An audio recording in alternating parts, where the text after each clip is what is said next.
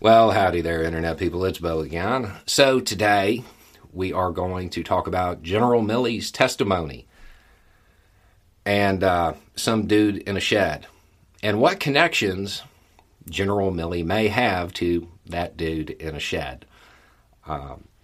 If you don't know, General Milley testified today about his phone call with his Chinese counterpart. Shortly after that testimony, I got this message. Hey, Bo, I just watched General Milley testify. It was like watching your video. He used every excuse you laid out for him. He even cited his oath in the exact same way. This leaves us with one of two options. The first is that you're not just a dude in a shed and that you get your talking points from D.C. The second is that General Milley gets his talking points from you. Sure, I mean, those are two options. I mean, they do exist as options. I'm not sure they're the only options, though. Admittedly, I still do have friends in D.C., precisely none of which would disclose the inner workings of a classified phone call between General Milley and his Chinese counterpart to me. That's not going to happen. We're not that close.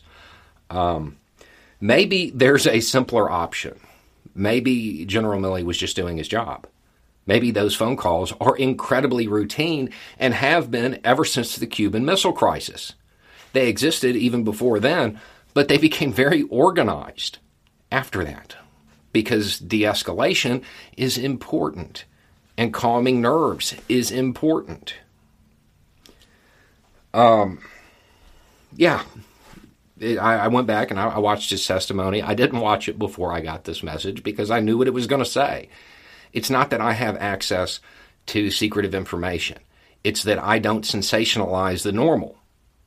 Perhaps the real issue is that the news outlet you favor, the one you choose to consume information from, has a profit model that requires it to turn the run-of-the-mill, everyday activities of somebody who is seen as political opposition into a scandal.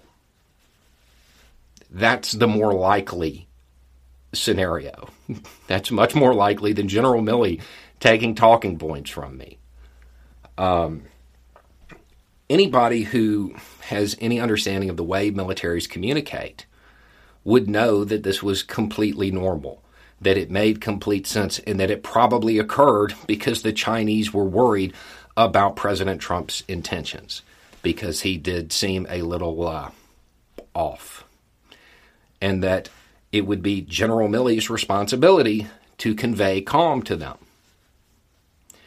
The fact that your news outlet didn't tell you this is their failing, because they're not trying to inform, they're trying to get ratings. They are sensationalizing the run-of-the-mill, the normal. Calls like this between militaries probably occur on a weekly basis. I would say the U.S. engages in them probably on bi-weekly. Every other week there's a phone call like this. It's not abnormal. It's not a scandal. It's not a story. It's just functionaries doing what they do on a day-to-day basis.